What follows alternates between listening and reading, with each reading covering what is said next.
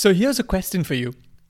Suppose there are two boxes with pigeons and levers in them. In the first box, whenever the pigeon pushes the lever, it receives a reward of a morsel of food.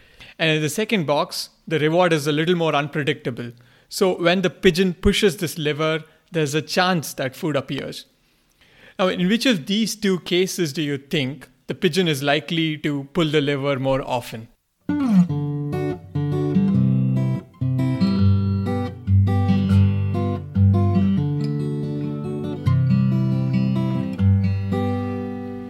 Welcome to the Work Brain Podcast.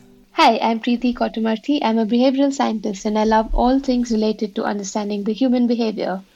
I'm Anupam Krishnamurthy. I'm interested in applying behavior science to solve real-world problems.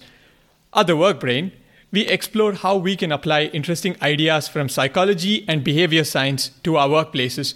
In today's episode, we look at how games work, the underlying psychology, and how we can harness games in our professional lives. Now, back to the story involving the pigeons. The renowned and controversial psychologist B.F. Skinner carried out the experiment that I just spoke about with pigeons and rodents. So he used an infamous contraption called the Skinner box for carrying out these experiments. And what he found was it turns out that the animals were way more active in the second case where their reward was unpredictable. Skinner observed that the animals pushed the lever even when they weren't hungry, just for fun. Interestingly, they were most active when the chance of receiving a reward was about 50%. Sounds familiar? In today's episode, we explore how games work and what motivates us to play them. We then look at game mechanics, some concepts that are common to all the games that we play. We finally explore gamification, how we can bring an element of play to our work lives with some examples of companies and places where we already see this. But before we start off, Preeti, what is your favorite game? Well, I have a few favorite games, but the ones that I find extremely addictive are the most popular ones, like, say, Candy Crush. I find myself playing a lot of levels on that. And the funny thing is, I think I got my mom addicted to it too. So even she plays Candy Crush now. Wow, okay. So usually it's the parents who are getting children out of game addictions, and here you're doing the opposite. Yeah. I want to explore this deeper, right? Like in terms of why we find games so addictive. So even if we have a particular agenda for the day, we still feel compelled to procrastinate and instead play this game. So what motivates us to do that? I think the more important question is, why are we not like that when we're thinking about work? So in psychology, one of the most intriguing things that people have tried to explore is that about motivation, because all of this eventually comes down to motivation. What motivates us to do something, and why are we not motivated to do certain things? One of the most popular papers in psychology is by these psychologists called Edward Deci and Richard Ryan. So they introduced the world to this idea of a range of motivations. And they call this theory the self-determination theory, which basically tells us about how motivation is behind the different kinds of choices that we make, and how it actually ranges from something that's completely not motivating to something that's extrinsically motivated and something that's intrinsically motivated. So let me explain this with a very simple example. Say you want me to learn piano, and I'm not musically oriented, so I'm not interested. So that's complete lack of interest, lack of competence. I don't think that I can do this. So you can keep telling me to do it, but I may not do it because there is no motivation at all to do this particular activity. Say at some point you tell me that, you know what, if you learn piano, I'll give you $1,000 every month. Sounds like a good deal. I may think about doing it, which means that you're putting in some kind of extrinsic lever to make me do this. The other extreme of that would be, say, parents telling kids that they have to learn piano, otherwise they'll be punished. That's also an extrinsic lever if you think about it. Some kind of extrinsic factor is making me want to do piano. So these extrinsic factors come mainly in the terms of rewards and punishments. That's one level. At the next level, say now you compare me to others and say, hey Preeti, you know what? Everybody around you is playing the piano. Maybe you should play the piano. So now the reward is actually not anything to do with monetary or non-monetary, but it's just ego and thinking about what others are doing and doing an activity because other people are doing it. Like peer It's still pressure. extrinsic, exactly. It's still extrinsic, but it's beginning to move away from the idea of some kind of a reward or a punishment. At the next level, say I start playing the piano and I somehow make this connection and think, hey, people who play piano are cool people. So suddenly I'm thinking that maybe if I learn piano, I become cool, or maybe I made some kind of an association and I feel like this activity is adding some kind of value to me. So then I'm beginning to identify more and more with this activity and I'm moving from extrinsic towards intrinsic motivation. Yeah, so this inspiration lies probably in this zone. Exactly. So it's somewhere there. It's still not completely intrinsic. I'm still doing it because I am forcing myself to add some kind of value to it. So when does this actually become completely intrinsic? That's the point where I do an activity just because of the sheer interest or joy that I get out of it. So after all of this, I start playing the piano because I actually love playing the piano. I don't care about what others think. I'm not interested in any reward or punishment. I'm doing it because I love playing the piano. And I may not play it in front of another person, but I just do it because I love playing the piano. So that is a completely intrinsically motivated activity. Right. So doing an activity for its own sake is intrinsically Exactly. motivated. Exactly. I'll tell you a very good example of that. Hmm. So, you know how kids love picking up the broom and pretending like they're cleaning the house? Yeah. That's an activity that as adults we completely hate doing. It's in that zone of a motivation. Yes. But kids actually genuinely love the idea of trying to clean the house and act like they're the adults around. That is a completely purely intrinsically motivated activity for them. So why do kids find that intrinsically motivating, whereas adults don't? I think for them it's just something new and it's something that others are doing that they could not do, and them getting a chance to do that just makes them feel like they have some kind of autonomy and some kind of agency in doing something. And Yeah, I think this also happens when kids play house, right? Like they pretend yeah, that they're adults and explore the adult world. But yeah, as exactly. adults, you don't have to explore that world. It's reality. So that novelty is Unfortunately. gone. Even as we are talking about this, I was thinking about, yeah, since you mentioned pianos, how a lot of parents force their children into classical music. And usually the motivation for the children is a reward or a punishment. So it's completely to the left side when it comes to, it's closer to the aim motivation side. Whereas for the parents themselves, they are doing it because most other parents are doing it. So they are mostly doing it because of peer pressure. That's true. And that's why it really doesn't end up being successful. And the people who actually go on to play in orchestras are people who somehow find that playing the piano is a worthwhile activity in and of itself. And those are the people Absolutely. who actually end up practicing even when nobody's looking or nobody's asking them to. Yeah, and in fact, I was one of those. My parents wanted me to learn classical music, and I did learn for a period of time. And I don't think I appreciated it at all at that point of time. I was probably completely on the A motivation side. But now, years later, when I do actually play the piano, I think now I do it completely out of intrinsic motivation. And somewhere I'm thankful that my parents at least introduced me to the idea of music at the right point in life. Yeah, it's the exact same story with me, but yeah, just instead of the piano, I play the guitar. But yeah, completely relate to what you're saying here. So now that we've looked at this motivation theory, which goes from a motivation to extrinsic motivation to intrinsic motivation, how does this actually relate to games? Well, as you can imagine, for games, let's actually do a comparison between games and work while we're doing this. For a lot of people, work would be an extrinsic motivation. You're doing something because you're getting something back. But you see, with the games that we were talking about, like say Candy Crush or chess, you see that we're doing the activity less for the reward and more from the pleasure that we're actually getting from the activity, which means they lie more on the side of intrinsic motivation than on the side of extrinsic motivation. But I want to clarify something here. I mean, whether it's Candy Crush or chess, or even the example that we saw with the pigeons, there is a reward. So the pigeon does get a reward if it pulls the lever, whether it's predictable or unpredictable. In the absence of this reward, I think the experiment would not function, right? That's completely true. But here's the thing. Suppose you didn't get a salary, a fixed salary, but you had a variable salary. Do you think that would make a difference to how you are doing your job? Yeah, I mean, I think when it comes to variable salary or even having a stake in the company that you work, I think that changes the outlook that you have towards work.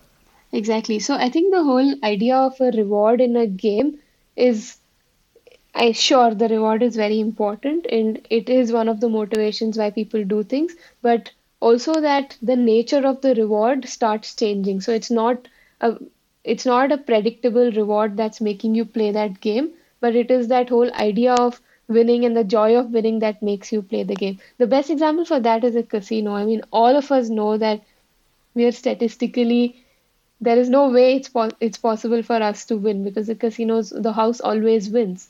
But we still go there and we still keep trying because there is that intrinsic joy of possibly winning. Yeah, coming to think of the pigeon example again, that's similar to what we saw. When the pigeon was sure of getting the food, it didn't actually trigger the liver as often. But, whereas when it was unpredictable, the pigeon was triggering the liver even when it was not hungry. So yes, the reward probably plays a role here. Yeah. But at some point, the pigeon starts pulling that liver just for the sake of pulling the liver. Exactly. When you spoke about rewards, like what kind of rewards are we talking about here? Do these rewards also have a particular range where some of them are more towards the intrinsic side or are all of them extrinsic? No, I mean, like even in the examples that we've been discussing till now, we could see that there are different types of rewards. There is, of course, the monetary extrinsic rewards like actual money or punishment and stuff. And then there are other things like when you start moving towards intrinsic, social status starts mattering. You want others to see you in a certain way. Then there is unpredictability in a reward. Then there is the sheer fun and joy that you get out of doing an activity. So there are different types of rewards that are possible. And roughly, I think it's always more desirable to have an intrinsic motivation. I mean, both on the employee side as well as on the employer side. Yeah. So when a task needs to be done, and most of these are difficult tasks like sweeping the house or cleaning the house, which nobody wants to do, how can you convert it from extrinsic to intrinsic? So going back to the self-determination theory we spoke about, which Ryan and Dechi gave, one of the things that they speak about in this particular paper is about the three psychological needs that are needed to move people from extrinsic to intrinsic motivation. So the first of those is competence, which is basically making people feel like they're competent enough to do a particular activity and giving them the feeling that as they're doing the activity, they're getting better and better at it. So if we go back to your example of an orchestra player or somebody who's picking up an instrument and continues practicing because they actually think they want to do better for themselves, that's actually a very good example of competence because that's how an extrinsic motivation became intrinsic because they can see their skill getting better and their only motivation is to get better and better and get more and more competent in that particular area. Right. So competence is to do with skill level and proficiency. Exactly. The second thing they talk about is relatedness, which is basically how related you feel to the rest of the people and how much of a social activity is this? How much can you actually look at others and see what others are doing and make it feel more and more like a social thing rather than just something that you're doing on your own. And when it comes to playing instruments, like forming a band versus playing all by yourself is a good example here, perhaps. Exactly. That's a very good point. And the third area they talk about is autonomy, which is basically how much agency and choice you have in doing an activity. So again, going back to our previous example of parents forcing their kids to learn music, as compared to, say, you and me who picked up an instrument much later in life and now suddenly we feel like we love playing this instrument. I think when we were younger, we felt like we didn't have a choice in it and it seemed like a forced thing. But now that we actually have the agency and the autonomy to choose this and do it, we feel more intrinsically motivated to actually do this particular activity. Yeah, completely. And this is one thing that I think classical music, or how classical music is taught, needs to change. Where in classical music, you usually play works which are already written down and it's pretty rigid. It doesn't let you explore too much. And when I started playing the guitar, I looked at more freer forms of music, like say rock and roll or jazz, which encourage you to have your own variations or cover songs in a different way.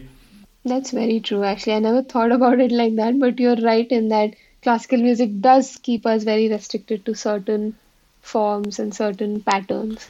In order to go from extrinsic to intrinsic, three factors are key. That is competence, relatedness, and autonomy. So maybe we could go on to explore these concepts with examples in the following section of this episode. So now let's look at what makes these games work, at least from the three axes that we've explored, that is competence, relatedness, and autonomy. When it comes to competence, like, what is some of the theory behind this? I think the thing about competence is that people need to feel like they are growing, that their skill level is growing, and so is the challenge that is being given to them. So let me see if I can get this name right. So Mihai Csikszentmihalyi was a very famous psychologist who gave this theory called the flow state. So that basically says there's people's ability versus the difficulty of a task that you give them. Now, you can imagine if somebody is not so skilled at something, but you give them something very challenging to do, it will only cause anxiety. And when you cause somebody anxiety, they're probably not going to want to do it. It's like, I don't know how to swim and you tell me to do scuba diving. I'm not going to be interested. I'll be anxious to even think about that activity and I probably won't do it. Right. At the other end of the spectrum would be that I'm extremely skilled at something and you're not challenging me enough. You're not giving me something that's challenging. So then I get bored very easily. So sustaining the right amount of challenge is key in building somebody's competence. Exactly. So what this particular framework talks about is that there is a flow zone, which is basically finding that right zone between the user's ability and the difficulty of the challenge that you're giving them. So when somebody is in a flow state, as your ability increases, so does the challenge you are being given increases. A simple example is, say, in Candy Crush, you start out with very easy levels. And as you start getting better, the difficulty of the levels also starts going up. Coming back to flow and research by Mihai Csikszentmihalyi, who happens to be the psychologist with my favorite name. When it comes to flow states that he describes, there's also some other attribute that he mentions about when a particular activity is at the right level of difficulty, we feel so engaged and engrossed in that activity that we lose consciousness with the rest of the world. And this tends to happen when we are doing something super interesting. And it happens almost with every game that we play and that we enjoy playing. Let's explore the second facet, which is relatedness. So in relatedness is basically all about making people feel connected to others who are doing the activity. And of course, the easiest way of doing that is with leaderboards. People have this need to connect with other people and to know where they stand. So this basically, in games, you have these options to invite others, to share your wins, to see where you stand amongst your friends. So all of that is actually a way of making you feel like a part of a larger group that's playing the game so that you feel more related to the activity and continue playing. Fitness apps do this really well when it comes to apps like Fitbit or Strava. So you always you're connected among your friends and you can see how they are working out, and then you're also motivated to work out. I think one catch here though is that in the theory, relatedness is less about competition and more about just feeling connected to others without ulterior motives. I think sometimes in games we still have some kind of competition and we still want to feel better about ourselves. Totally. But other parts of the game, for example, sharing your wins with others or just inviting your friends to play along with you. I think those are still things that increase relatedness. Another way in which people can feel related to others is if there is a larger cause that is actually connecting them. So one of the drivers of gamification is meaning, or what is it that actually gets people to take part in something he feels like he's been chosen to do a particular task or a game. Maybe one simple example of that would be the contributors to Wikipedia. I mean, there's no reason for them to do it given that it's a completely voluntary job, but they still do it because they feel like they are serving a very important cause, and that cause is giving information to the world. So sometimes it's the cause that actually gets people together and motivates them to keep playing the game. And I think a lot of games use this in different ways. For example, the kind of narratives they build around calling you the hero and making you feel like you're the one who's taking this game forward and stuff. Moving on to autonomy. So, how are ways in which games bring in the autonomy? What are the various ways in which it does? Well, actually, there are many ways. One of them, which all of us are quite used to thanks to social media, is customization. So the way we build up our profile, because the profile is basically what people see of us, so we are very attached to it, and we put up our best pictures there, and we use our best images, we use the best status messages. So that's actually us being given an option to show who we are. Games do that as well. So in games, you're allowed to, purchase new clothes for your character. You can purchase new personas. You can purchase new avatars. So all of this is basically making you feel like you own yourself in this game, and that you have the choice and you are choosing to do this, and you're building this up for yourself. Another aspect in which games bring in autonomy is for any given game, you can win it in an almost infinite number of ways. So since you can get to a win in a particular game through your own strategy or your own moves, I think that's where there's also a sense of autonomy, right? Yeah, that's very true. Giving people that choice and making people feel like they have a role to play in their destiny in the game is actually all about autonomy and making people feel like they own this. So now that we have explored these facets in greater detail, in the next section, what we could do is we could see how businesses harness gamification and in what different ways these aspects are actually invoked.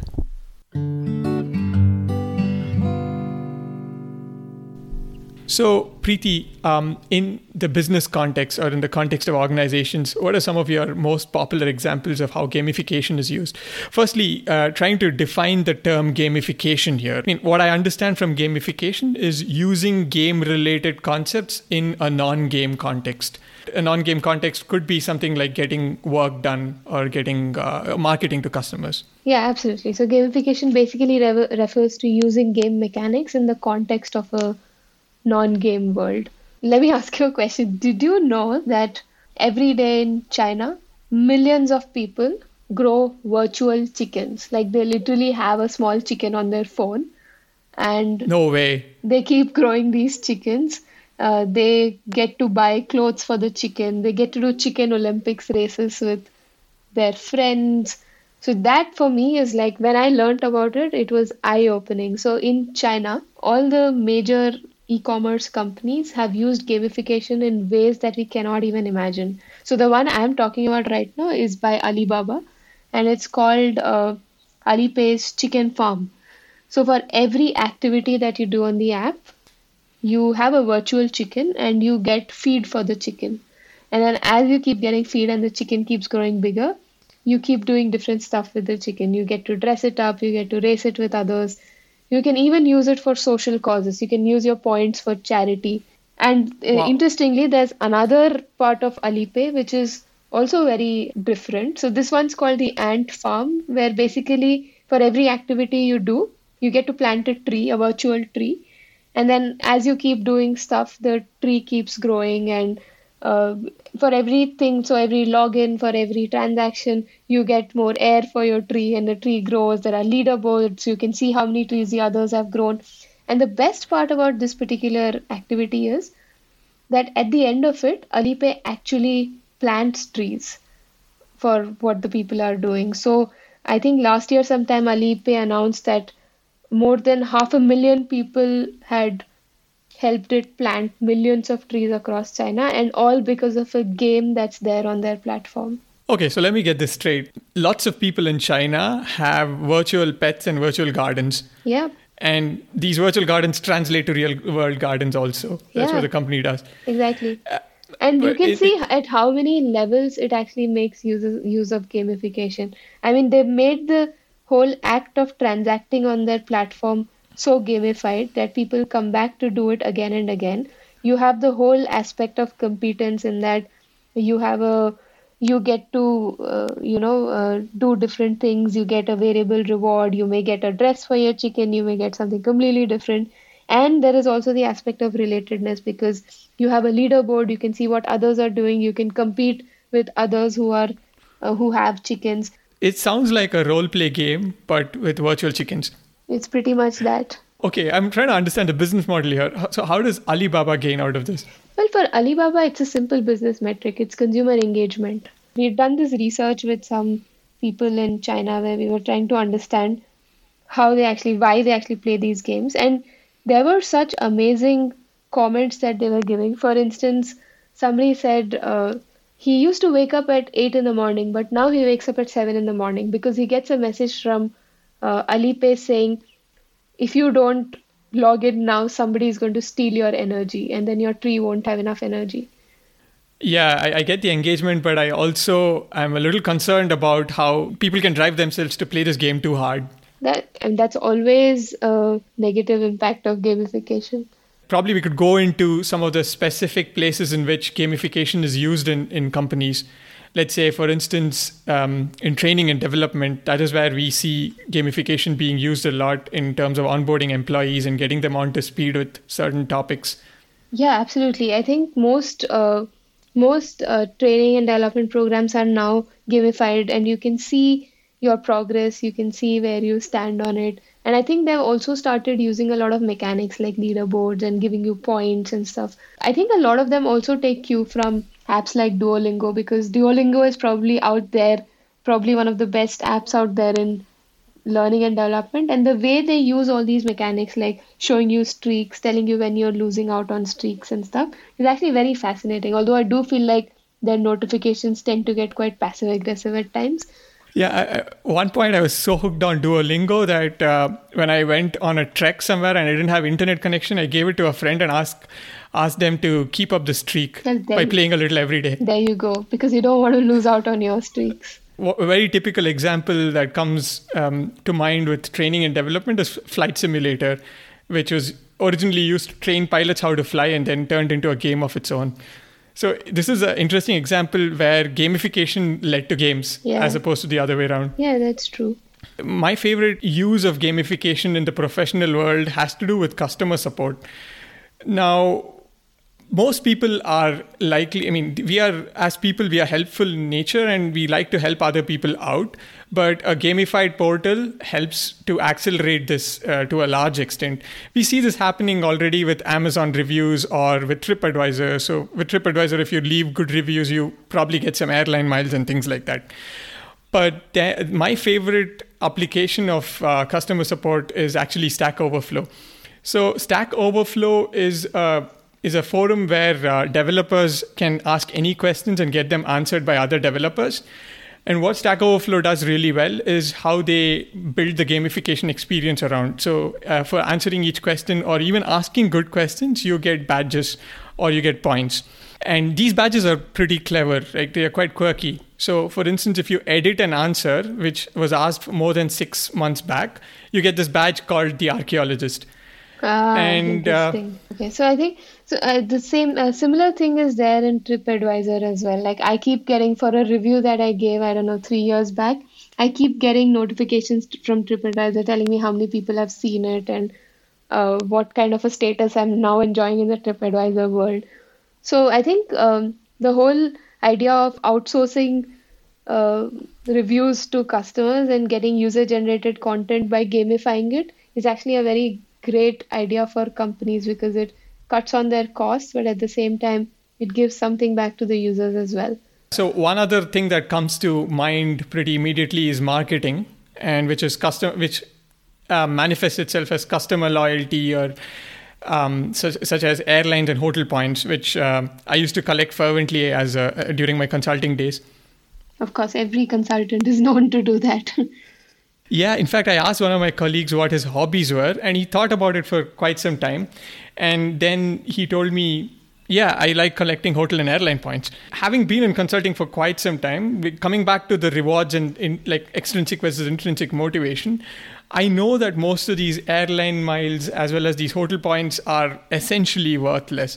If you collect 20,000 miles, it actually means you can travel something like 20 miles, realistically. Yeah, that's true. Right?